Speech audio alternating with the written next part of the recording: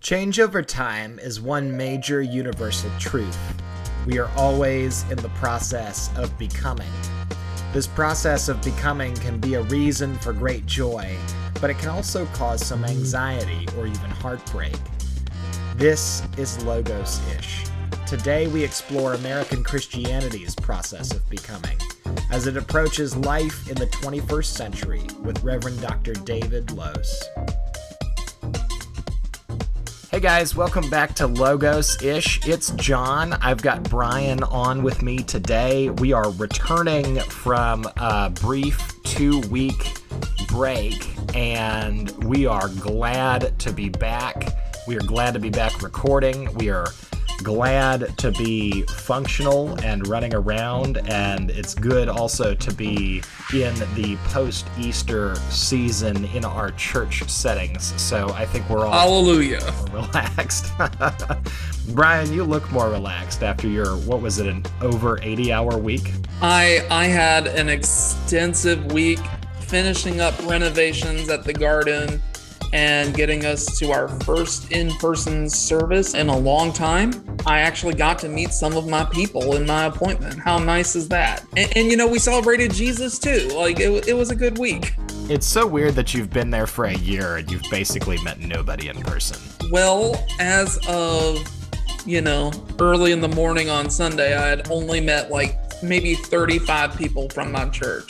And 55 people showed up. So, I did pretty good. How are you doing with names? Are you keeping track of people? Oh no, that's a lost cause. Like, that's not happening. Just in general or right now? Well, having worked in a larger church before coming to the garden, like, you learn leaders' names, you learn lots of other things, but that's a topic for a whole nother podcast episode. Fair enough. So you've heard it here first, folks. We're going to talk about learning people's names in a future podcast episode, a really juicy, informative topic. And in reality, I would bet you that rabbit hole would be weirdly fascinating to go down. It feels like all the things that we explore on podcasts, of all those things, the best things are almost always the weirdly mundane topics.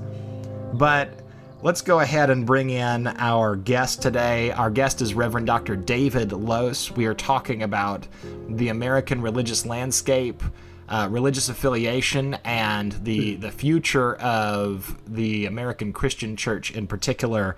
Dr. Lose, how are you doing today? Or should I call you David? David is just fine, thank you. And I'm doing pretty well. It was also good to kind of get beyond that. I always feel a little guilty saying that, get beyond Holy Week and Easter, because it's a joyful time. It's an exciting time, but for pastors, it's also a little verges on exhausting time. And we also were returning to limited in-person worship on Palm Sunday, Monday, Thursday, and Easter for the first time in 54 weeks, which blows my mind. And so that added another dimension of everything. But it was wonderful, and it's great to kind of lean into what's coming next. Awesome. That's good. I'm glad y'all had a hopefully smooth transition back into in-person. It has been. Yeah, we've been pretty careful for our members and staff, but also just absolutely committed to not contributing to the spread in our community.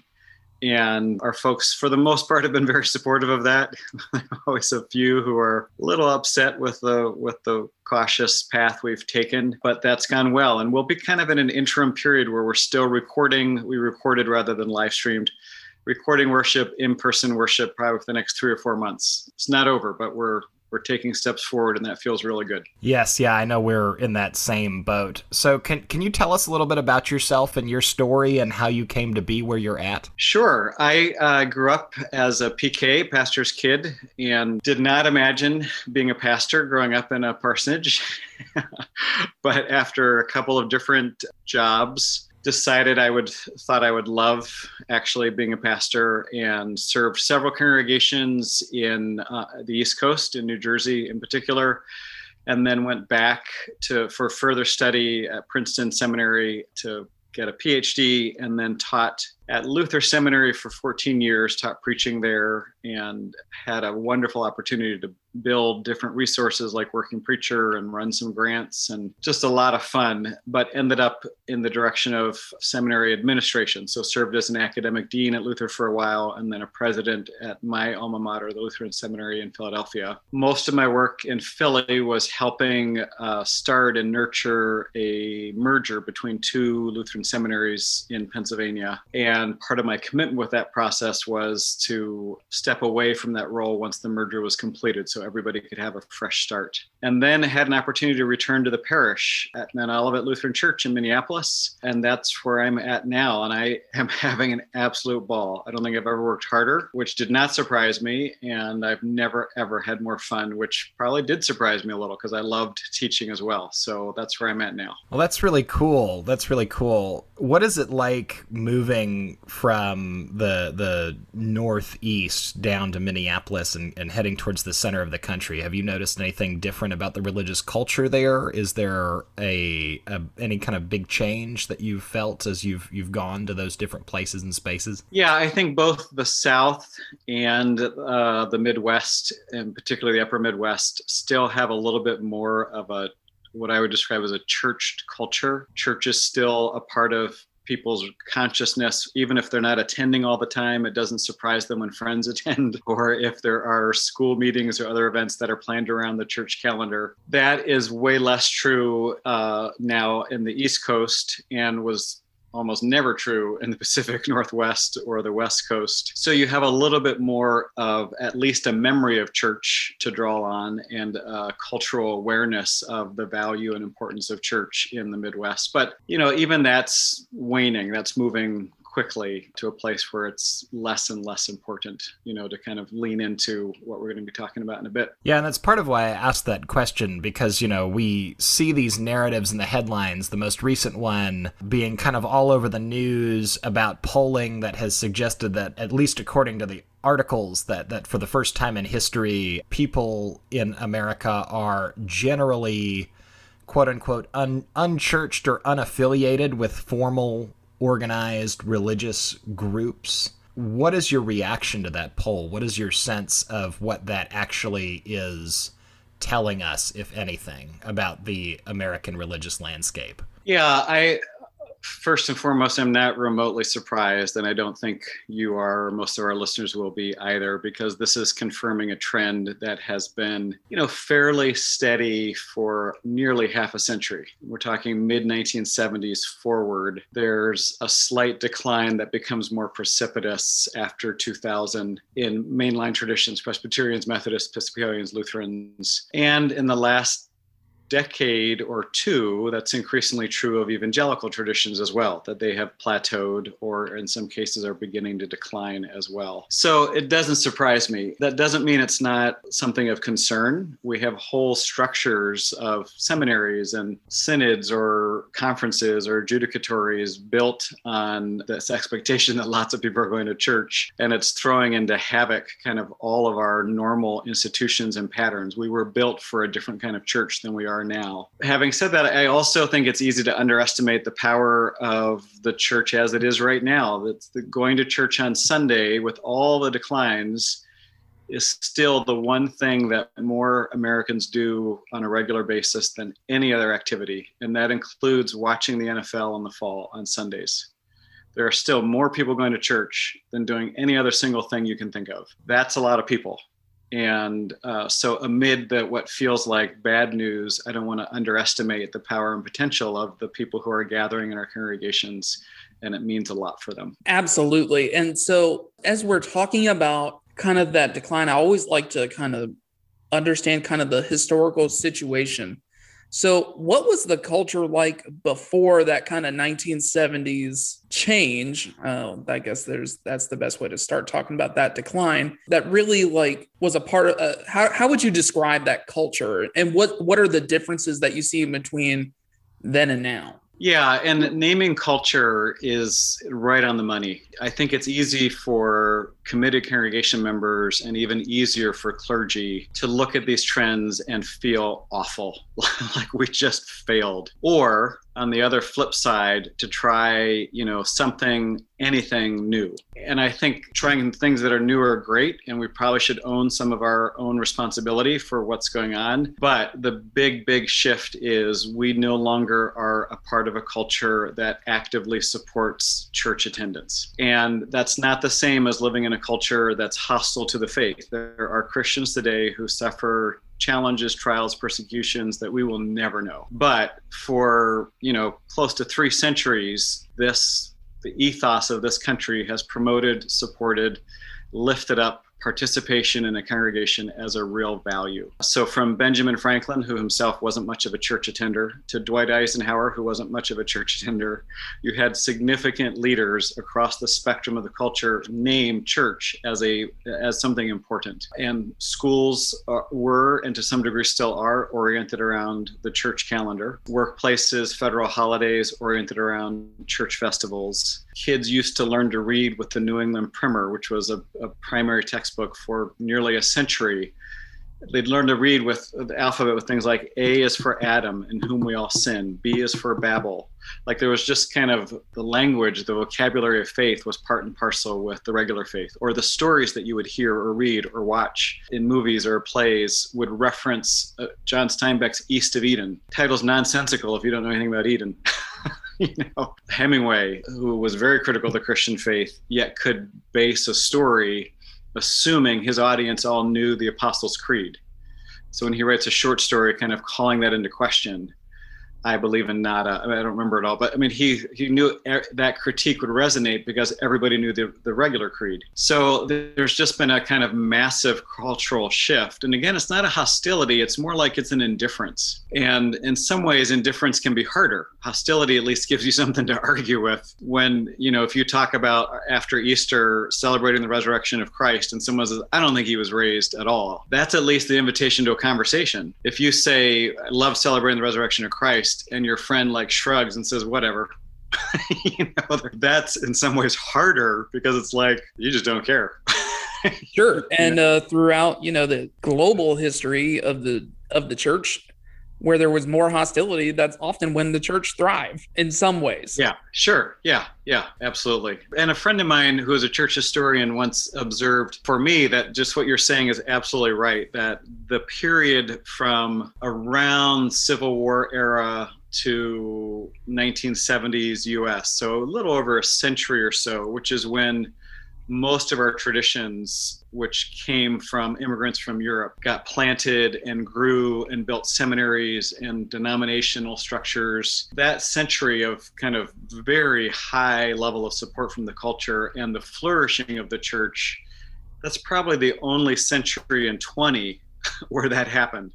Most of the time it's been persecution by the Romans or, all these weird anomalies and challenges and religious wars and all kinds of things going on. And that's unusual. And I think it was both helpful and puzzling when I heard that. It was helpful to remember that what we're going through is more like what Christians have contended with in different ways before, which anchors me in a longer tradition, gives me more hope. But I also thought it sort of feels like going to the doctor and complaining about a stomachache. And the doctor says, oh, you mean you felt great the last 2 years? That's weird. What you're feeling now is more like what all of us deal with. And it's kind of like, what do I do with that?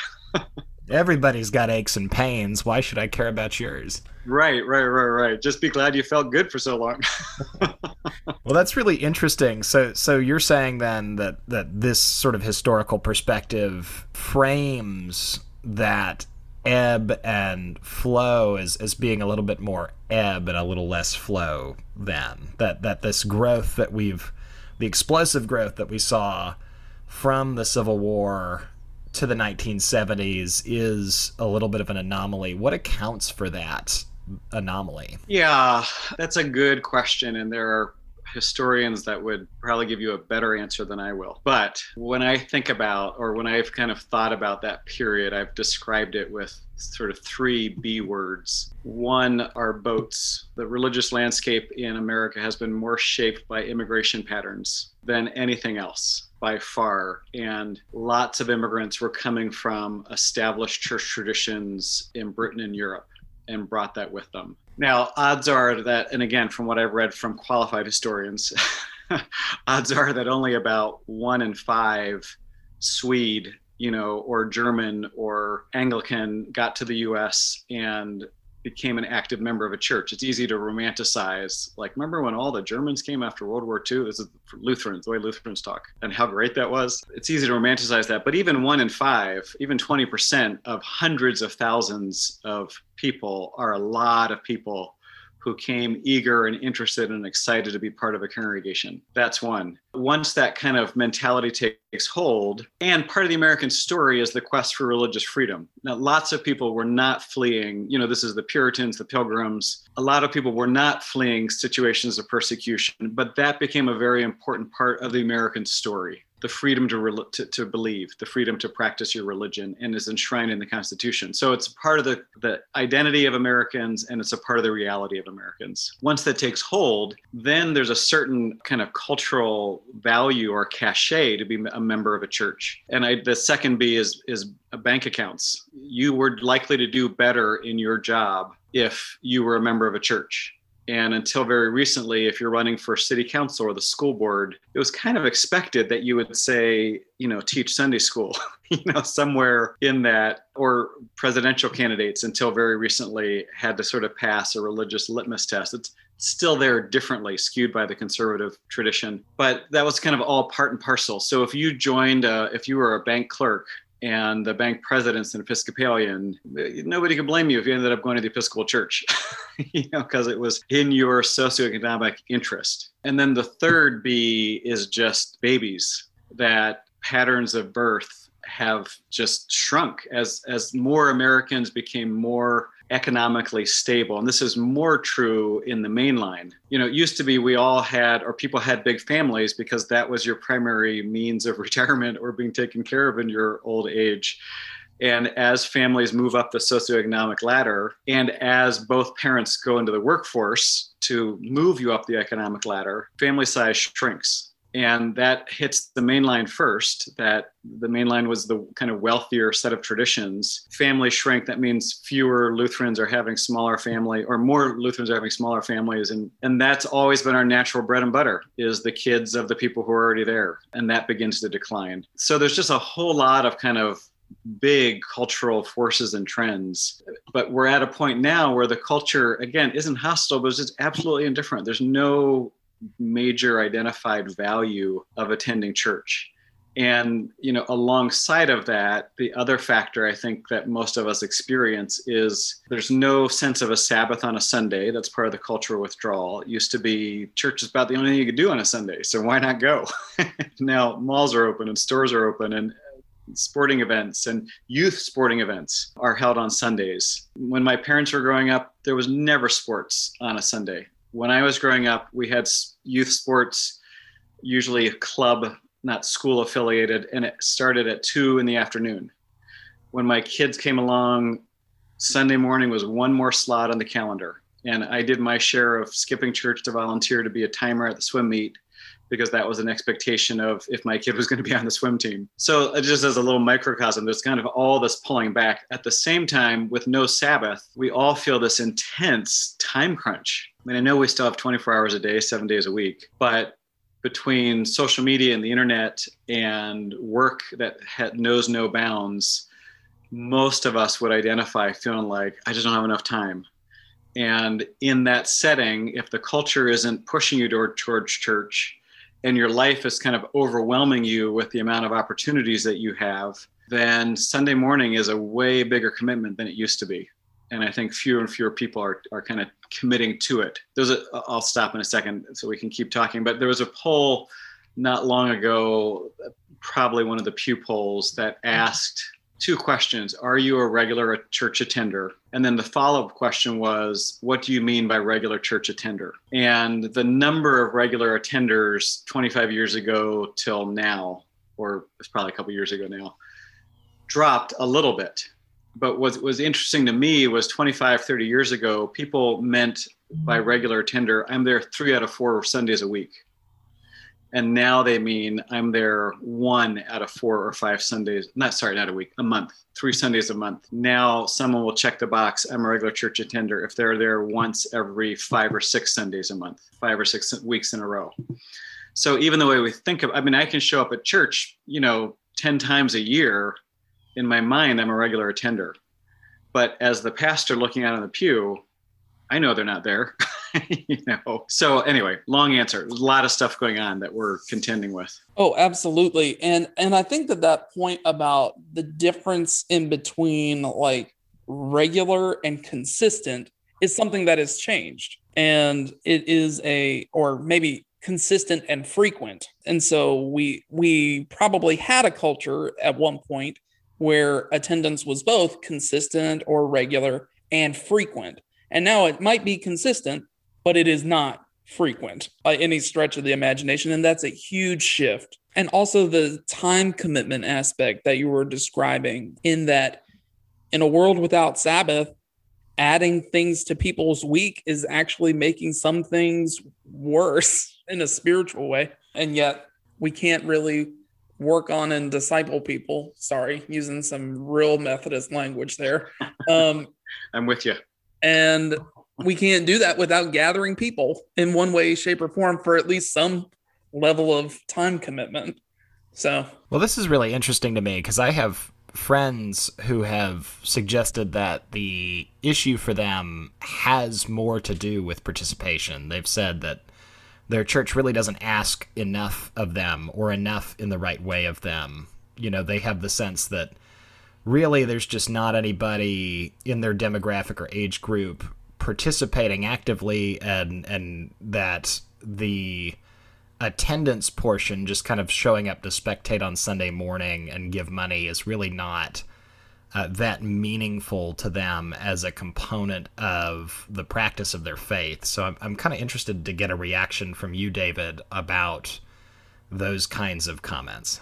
I think one of the outcomes of this perceived time crunch, or this experienced time crunch, is it heightens for all of us a desire for, in business terms, the ROI, return on investment. And that's not just true of churches, that's true of any kind of fellowship or communal group we're a part of. It's true of whether I buy a subscription to the local theater or orchestra. It's true of all kinds of long established community organizations, almost all of which are suffering right now.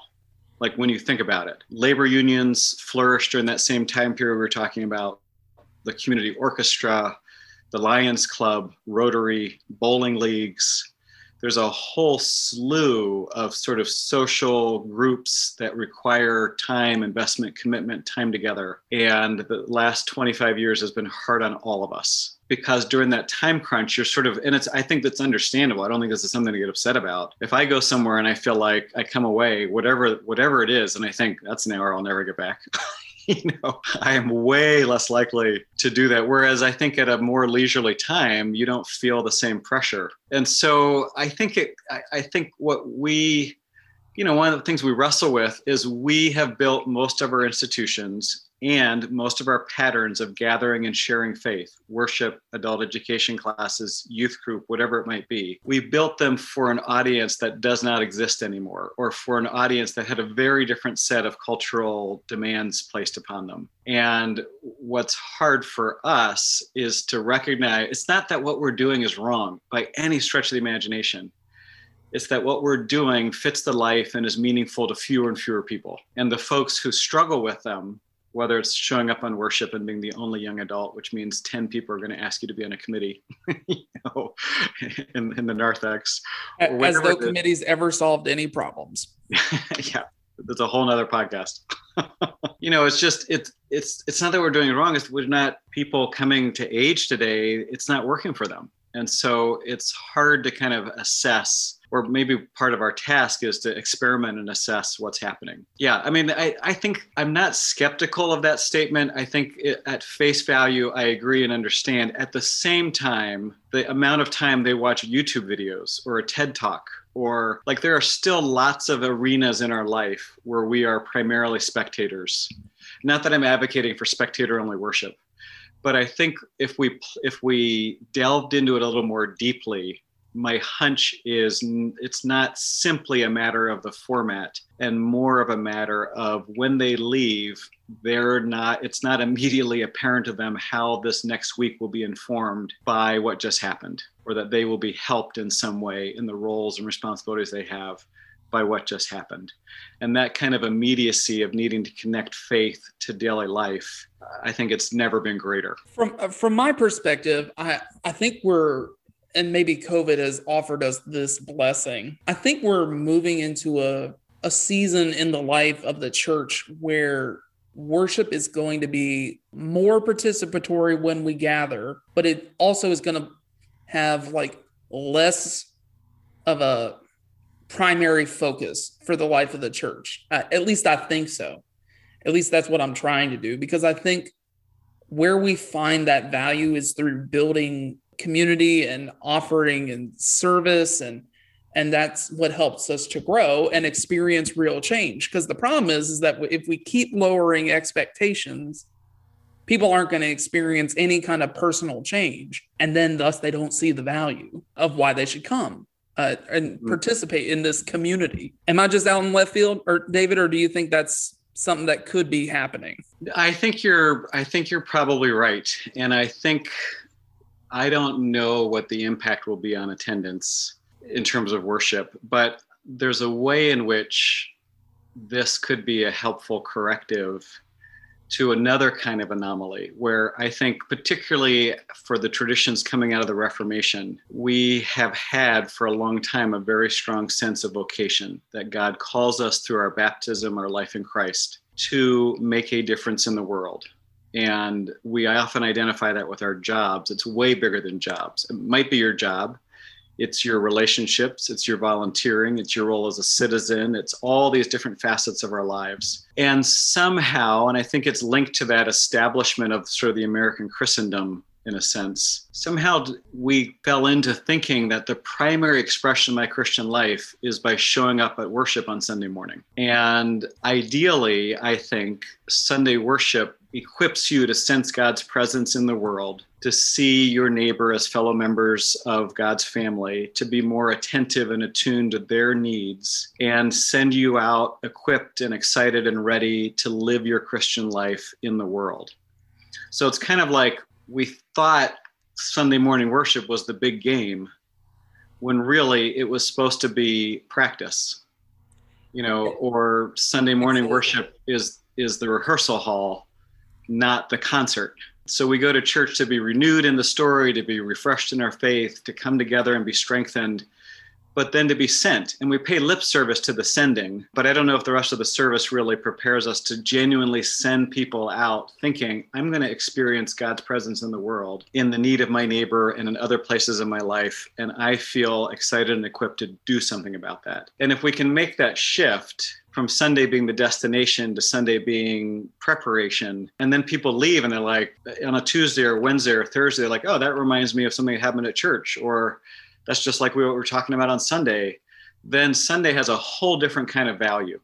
And that's where, and I know a lot of our structures, from our pensions to our seminaries to our adjudicatories, depend on a certain number of people coming to church and giving. So I don't want to make this next statement lightly, but if we have fewer people in church for whom their faith matters and worship prepares them to be the body of Christ in the world, I'm not sure that's a bad thing. Well, I certainly think that and I just wrote a whole blog post for us about like kind of the collapsing Methodist structure. But at the same time, I've tried to use language over these last several years about worship being the opportunity to learn the patterns of the Christian life. It's the place where you come and learn and have that laboratory. And I don't know about your tradition, but for a lot of folks in my tradition, it's been, well, if it's not exactly the way it always was, it must be wrong, even though it's only been that way since 1960. And so as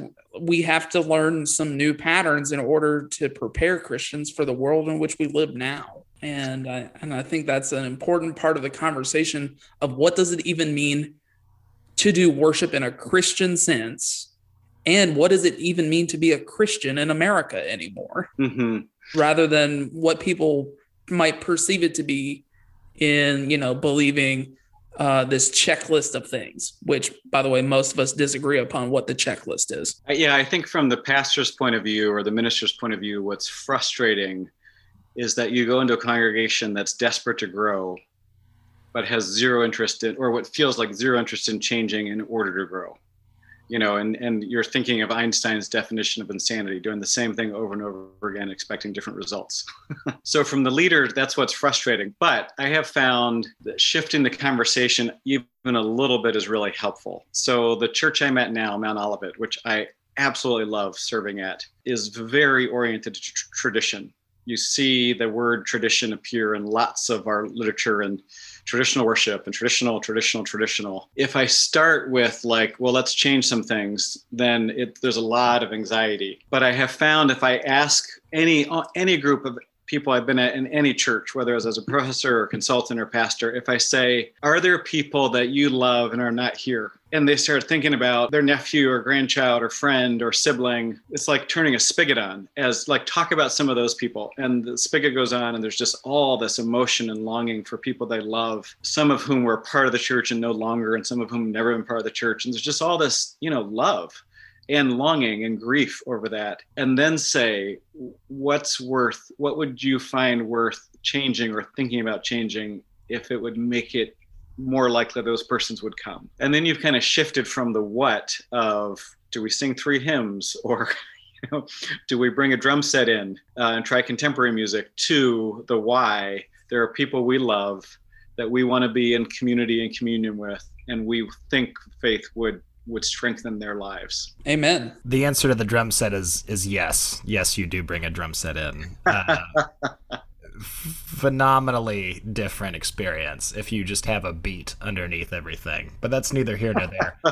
I do have a sort of a thought question. I have no idea which one it is, but it occurs to me that there is some difference also in our underlying philosophical assumptions about how we relate to the universe and what the universe is. There's we don't need to get super technical in terms of academic philosophy, but there's just a base sort of set of beliefs and assumptions that people have about how the universe is and who we are in it, and even about what Christians believe about God, that has, I think, shifted a little bit over the past 50 years. People are less versed in classical theology or even, the sort of church tradition, and they kind of have a caricature about what Christians believe about God. So do you have a sense that there's a need to bridge that in terms of language and conversation about how we are in the world as well? Yeah, I was thinking earlier, Brian, when you were kind of describing what worship needs to accomplish, one of the things I've noticed is that my preaching has become more didactic, or that makes it sound like my preaching has become more boring. I hope not. I have been more concerned with the teaching role of my preaching than I was previously. And what I find across the board, and this is for the people who are still there, so we're not even to other people yet. Anytime I open up some element of our life together, our faith, creed, prayer, a sentence, Bible study, they eat it up, because our people desperately want to understand what they believe. And they never think to ask, because they either don't realize they don't understand it, they've been just saying it so long, or they're embarrassed that they don't understand it. It's not that they're not faithful, they believe, but they don't always understand it. And so you name it, whether it's talking about the 3 kings or Magi and Epiphany, or opening up a difference between Matthew and Luke's story in the Lord's Supper, or what's a parable, they love it. And I think that's part of shaping in them what I would describe as a biblical or Christian imagination. And it's just the evangelical conservative churches have done that so much better than mainline churches. You ask a Lutheran, Presbyterian, Methodist, why do we baptize babies? Zero idea, because we do that. You ask a evangelical why they don't baptize babies, And you'll get from the average evangelical member 5 minutes on adult baptism, a believer baptism, and why that's important. That's just kind of a catechetical strategy that evangelicals adopted that we haven't. And there's good reasons for that we don't need to go into. But I do think there's sort of not only is there sort of a loss of a biblical imagination, but the other, I talked a little bit about the culture pulling back and the time crunch we have. The third element, I think, that for me helps me understand where we're at right now is we're kind of at this time of a story glut. Like there are so many narratives out there that, whether explicitly or implicitly, try to address really big questions about our place in the world and the meaning of life. How do you measure what a good life is? And they're not all religious. I mean, consumer consumption is a powerful narrative that has the benefit of letting you instantly assess where you are in the scheme of things based on the car you drive and the house you live in and the clothes you wear. And there's just a whole lot of narratives out there. And we're at a time when, between social media and the internet and cable, and they're all being pushed at us. And the tricky thing, there's so many channels, just, name all of them, not just TV channels, but all channels for sharing stories. There's so many of them. They're all in competition for our attention, which means I think we kind of are increasingly in this culture of the outrageous, where if I'm making a TV show, like reality TV, the way that's exploded. And now I just saw a commercial last night for one.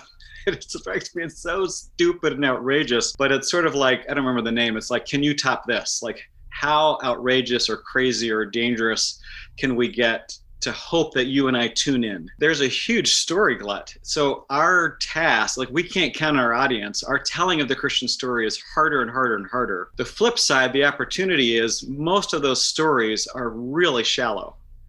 And many of them are not only not life-giving, but they're life-stealing. And so we still have a story that we confess is true and we believe gives life and leads to greater individual and communal life. And so I think people are starved for a meaningful, you can only watch so much reality TV, before you feel like horrible about yourself, or there's only so much time you can spend on Instagram or Facebook where you are convinced the life you're trying to present through carefully crafted pictures and storylines sucks compared to all the stories you're looking at. And so when you look at the spikes in depression or anxiety that come from social media, like, we've got a story that offers value and dignity and worth and acceptance, forgiveness. It's powerful. So it's both harder, like our job is harder because of the level of competition of all these stories. But the story we tell has never been more needed. And I think that's the opportunity. Well, I think that's a great place for us to begin to close and wrap up. And, each week we try to end on a fairly strong and positive note. And we do that by talking about what's bringing us joy, or at the very least, just getting us through the week. So what are you guys enjoying this week? Brian, I'll let you go first. I'm the guest. I'll listen. So, couple of things. I got my second dose of the vaccine today. So, there's some hope right there. Also, still riding that Easter high and celebrating in-person worship, and then immediately slept for like 36 hours. So, and it's a wonderful thing to be able to take a few days and just to sit back and just rest. So all of that is wonderful and giving me renewed life. How about that? John, what about you? That's a good question. I didn't actually think about my answer to this question before you asked me that a second ago. I usually have something delightfully shallow and easily distracting. So maybe I should try to come up with something a little bit deeper this week. But I guess, for me right now, the biggest thing is just appreciating time spent with Sarah and our pets and our animals. It's easy to take that for granted when you're just kind of hanging out in the home office every day. But it occurred to me as I was starting to look into when I'm going to go back into, regular in-person office hours. That's one of the things that's been kind of dragging behind in terms of reintroducing things into, the in-person sphere as we go through the process of vaccination and, continuing to try to reduce the spread of the virus, we haven't really been in person in the office as much. And so as I was looking into that, it occurred to me that one of the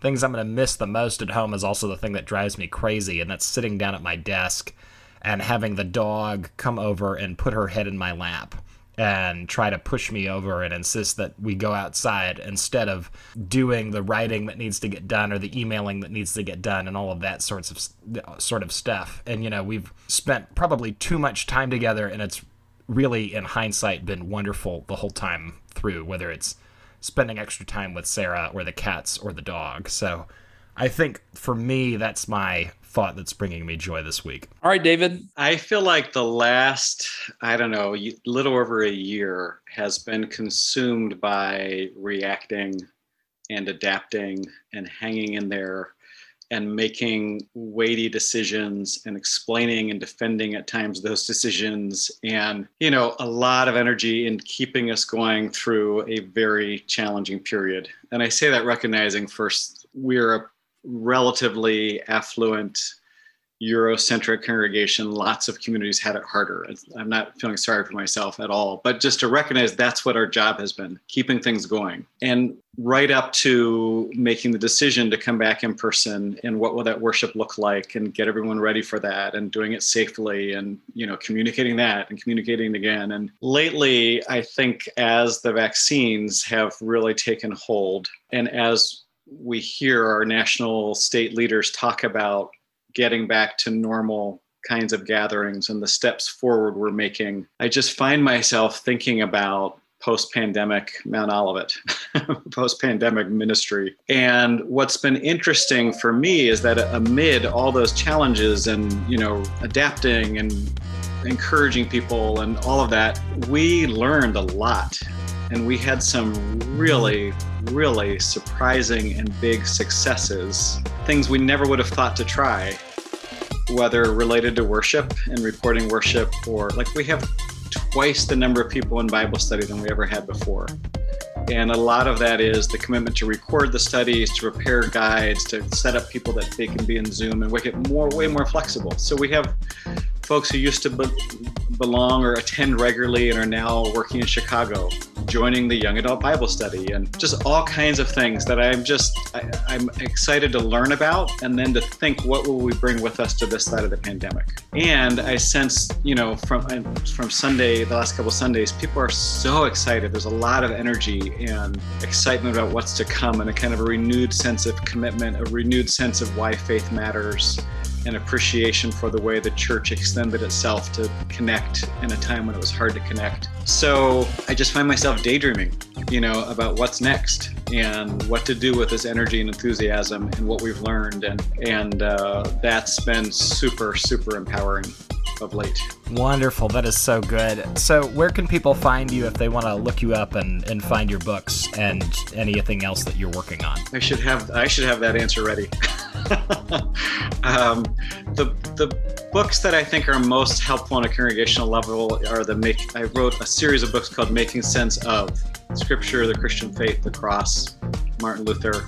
They're written in a conversational style, and they have leader guides to form small group discussions. And they've been super helpful in getting at some of these deeper questions of the faith, recognizing our folks want to know but don't. So that's one. I try to write, I have a personal blog called In the Meantime, and I think it's just, I don't remember if it's davidjlose.net or davidlose.net, which I don't write on nearly as much because my parish life delightfully consumes everything I have. But that's another place that when I have time to write, that's where I put it. Often reflections on the texts that are coming up on Sunday and some other things as well. Well, great. Well, thank you so much for joining us today. My pleasure. Fun just to talk and think and do that with colleagues. So thank you. Well, thank you guys so much for listening. We've had a great time talking today. You can follow up with us on logosish.com.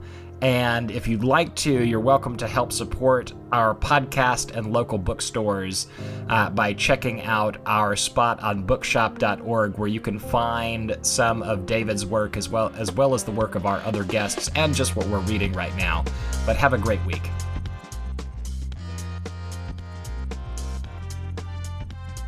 Hey guys, this is John. Thanks for listening to another great episode of Logos-ish. This week's music was by Audionautics.com.